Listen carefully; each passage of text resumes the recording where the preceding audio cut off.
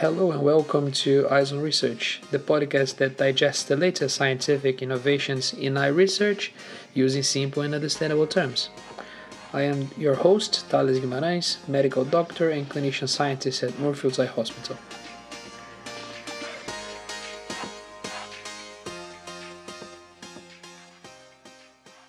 It is a great, immense pleasure to have you here with me. In this episode, we'll be talking about something that many people are unaware exists: high altitude retinopathy. Now, I know exactly what's on your mind right now. Thales, last week you discussed solar retinopathy and all the short and long term issues that gazing at eclipses or just a regular prolonged day in the beach can cause. And now you're going to tell me that there's a disease that may happen when I'm having a nice vacation in a high altitude place, which is usually cold? Are you kidding me? And do you want to shatter my dreams? I know, okay? I know. And before you call me the harbinger of chaos, right? Hear me out first. Remember that we talk all about eyes, and one of the major things that we do is raise awareness to diseases that are not very widely recognized, right? Given the importance of this subject and how much unaware people are of it, I feel that we also need to shed a little bit of light in this. So in the next 10 to 15 minutes, we'll be talking about everything there is to know, or most of it, about high altitude retinopathy. But before we go there, let's talk about high altitude in general, right? Going to high altitudes are known to cause a variety of illnesses. And we actually have an umbrella term for this group of illnesses, and you guessed, high altitude illness. Now, depending on the part of the body that's affected, you can have different names for these syndromes, right? So, for instance, we have acute mountain sickness, right, which affects the general well-being of the person, so causes things like fatigue, nausea, muscular pain, dizziness, and other symptoms like that. So, pretty much unspecific and affect the body as a whole. Some people describe it, some people that had it, right, particularly climbers, they describe that as having a hangover, right? Then we also have high altitude pulmonary edema. That's when it causes swelling of the lungs. Now, this can be fatal and rapidly, actually. So it's very important to recognize this early. Then, if it affects the brain, you also have high altitude cerebral edema, right? Which is when it causes swelling in the brain. And of course, you have another type of syndrome, which is when it affects the retina, high altitude retinopathy, which, if you're new to this podcast, is this film-like tissue that we have in the back of our eyes that has many millions of light-sensitive cells, which we call photoreceptors, right? And we have two types, the rods and the cones, which are responsible for processing of the photons of light that come inside our eyes. Hence, these are essential for vision. But the Center for Disease Control and Prevention, the CDC in short, recognizes the first three forms of high altitude illness syndrome, so acute mountain sickness, high altitude pulmonary edema, and high altitude cerebral edema, although it can also affect the retina. So you can read more about the non-ocular forms in the CDC website or in other online sources. There's plenty of information over there. Now, why do this happen, right? Let's understand the mechanism of this. Well, these high altitude illnesses, they happen because of the hypobaric nature of high altitudes, right? So in other words, a lowering of atmospheric or barometric pressure. Individuals get essentially hypobaric hypoxia meaning low oxygen, and that's exactly what it is, right?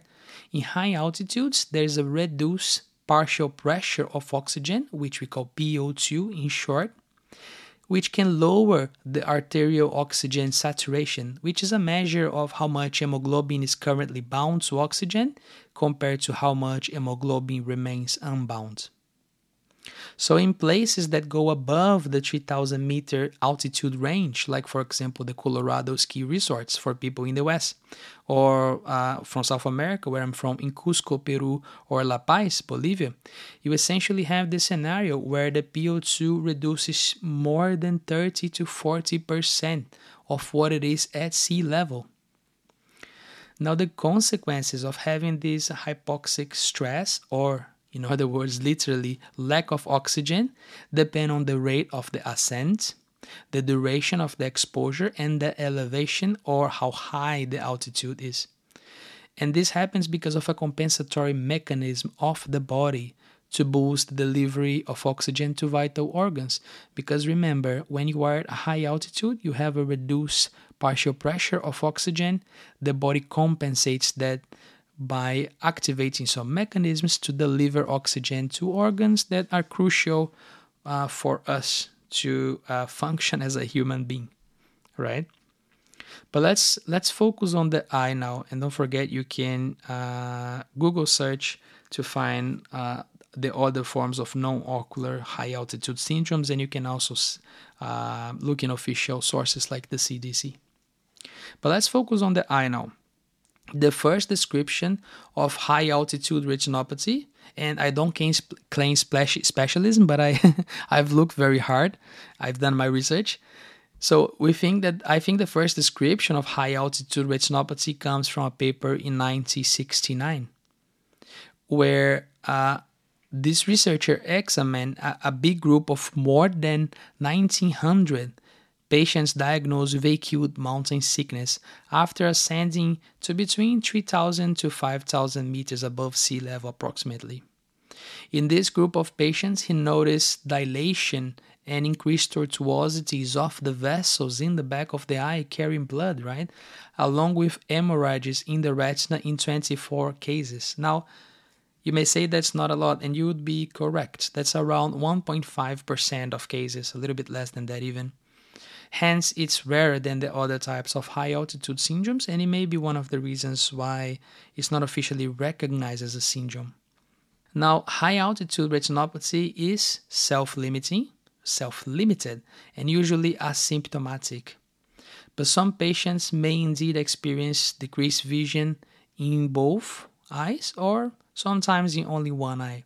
The disease typically occurs when individuals ascend rapidly above 2,500 meters, right? Most manifestations resolve spontaneously after descent.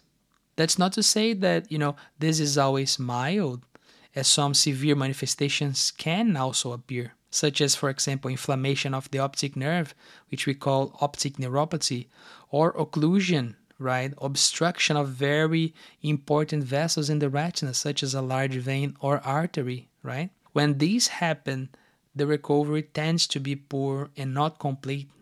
Patients may not recover their entire vision. But you may be tempted to ask now, right? And you'll be right to ask this question. What is the chance someone like me would get this? And it really depends on how rapid is your ascent. What is the duration of your exposure? And also it seems that some research points out that some genetic factors may be involved in this as well.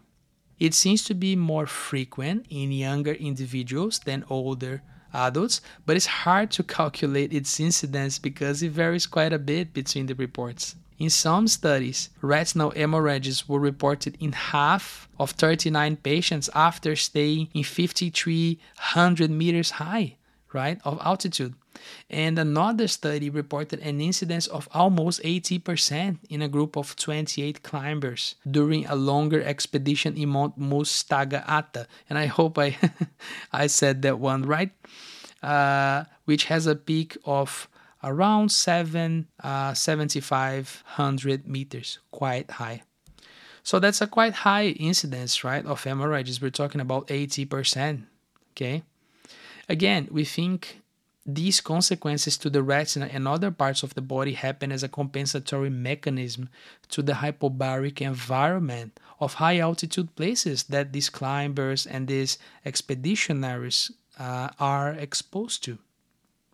So very simplistically, right, they reduce oxygen, would cause an increased blood flow to the retina with the dilation of vessels. And again, remember, this is a compensatory mechanism. So you have reduced oxygen, the body dilates the vessels to try to bring more oxygen to the crucial tissues, the retina being amongst those. This may lead to intraretinal hemorrhages because of the huge flow of blood, and sometimes papilledema, which essentially means swelling of the optic nerve head. These can be irreversible, right? This can cause irreversible damage in the visual field or in the retina. Right, so how do you treat these lesions, right? The good news is that typically no intervention is required and the prognosis tends to be favorable in patients regaining their vision in the weeks after descent, right? So they typically have a decreased vision. As soon as they do their descent, their vision tends to come back to normal in a few weeks. There have been some reports in the past suggesting that some drugs, like for example diuretics, right, which is a drugs used to reduce the arterial pressure, right, anti-inflammatory drugs, even steroids have been postulated before that they may help. But the evidence is limited, right? Most of this evidence come from case reports. We don't know how to manage this, and there's not much that we can do actually. A report from 2014 suggests that hyperbaric oxygen may also help, but this is a single case report. It's very difficult to establish causality and treatment response with a single case, right? It's very limited what you can get with this, what kind of information and how relevant it is. There can be, however, cases of a more severe manifestation, as we just discussed, like arterial or vein occlusions. So, these are things that may not, may be permanent, right? You may have permanent damage to your retina with this. So the best way to avoid trouble is by preventing these conditions to happen. How do you prevent this, right? And one word, acclimatization, right? So that means allowing your body to get used to the environment that you are, to that environment of reduced hypobaric pressure, to a reduced partial pressure of oxygen, right? And this takes around 2 to 3 nights. That's what it's recommended. So what I mean by acclimatization is that gradual and slow ascent to the altitude that you're going. So go up slowly. For instance, acclimatizing for a minimum of 2 to 3 nights at around 2,500 meters before proceeding to a higher elevation. Avoiding alcohol, right, for the first 48 hours of elevation. And also reducing physical activities, exercise in the first 48 hours as well. So when you get to the altitude, do not do any physical activities in the first 2 days. If the symptoms progress, the recommended action is to immediately descend to the baseline altitude, which may or may not be at sea level, right? Depends on where you live, where you're coming from. As you can see, not much is known about high altitude retinopathy, and it's pretty unrecognized. But it is important to understand that this is a part of a spectrum of changes that can cause bigger concerns, such as, for example, pulmonary edema or even brain swelling. I hope this gives you a better way to plan your trip to a high altitude destination. Speaking of which, there are plenty of resources on how to plan this kind of trip online. So make sure you check them out in advance. And by the way, guys, please share and like this episode. Follow us on social media accounts. Our handle is @EyesOnResearch. Twitter, TikTok, Instagram, YouTube, you name it, we have it. So make sure to follow us. We post short videos all the time. These short videos did not go on to become a full episode, so I think it's quite nice to check them out there. Also, you can check our website www.eyesonresearch.org, where you can find ways to support us. It's very much optional but highly appreciated.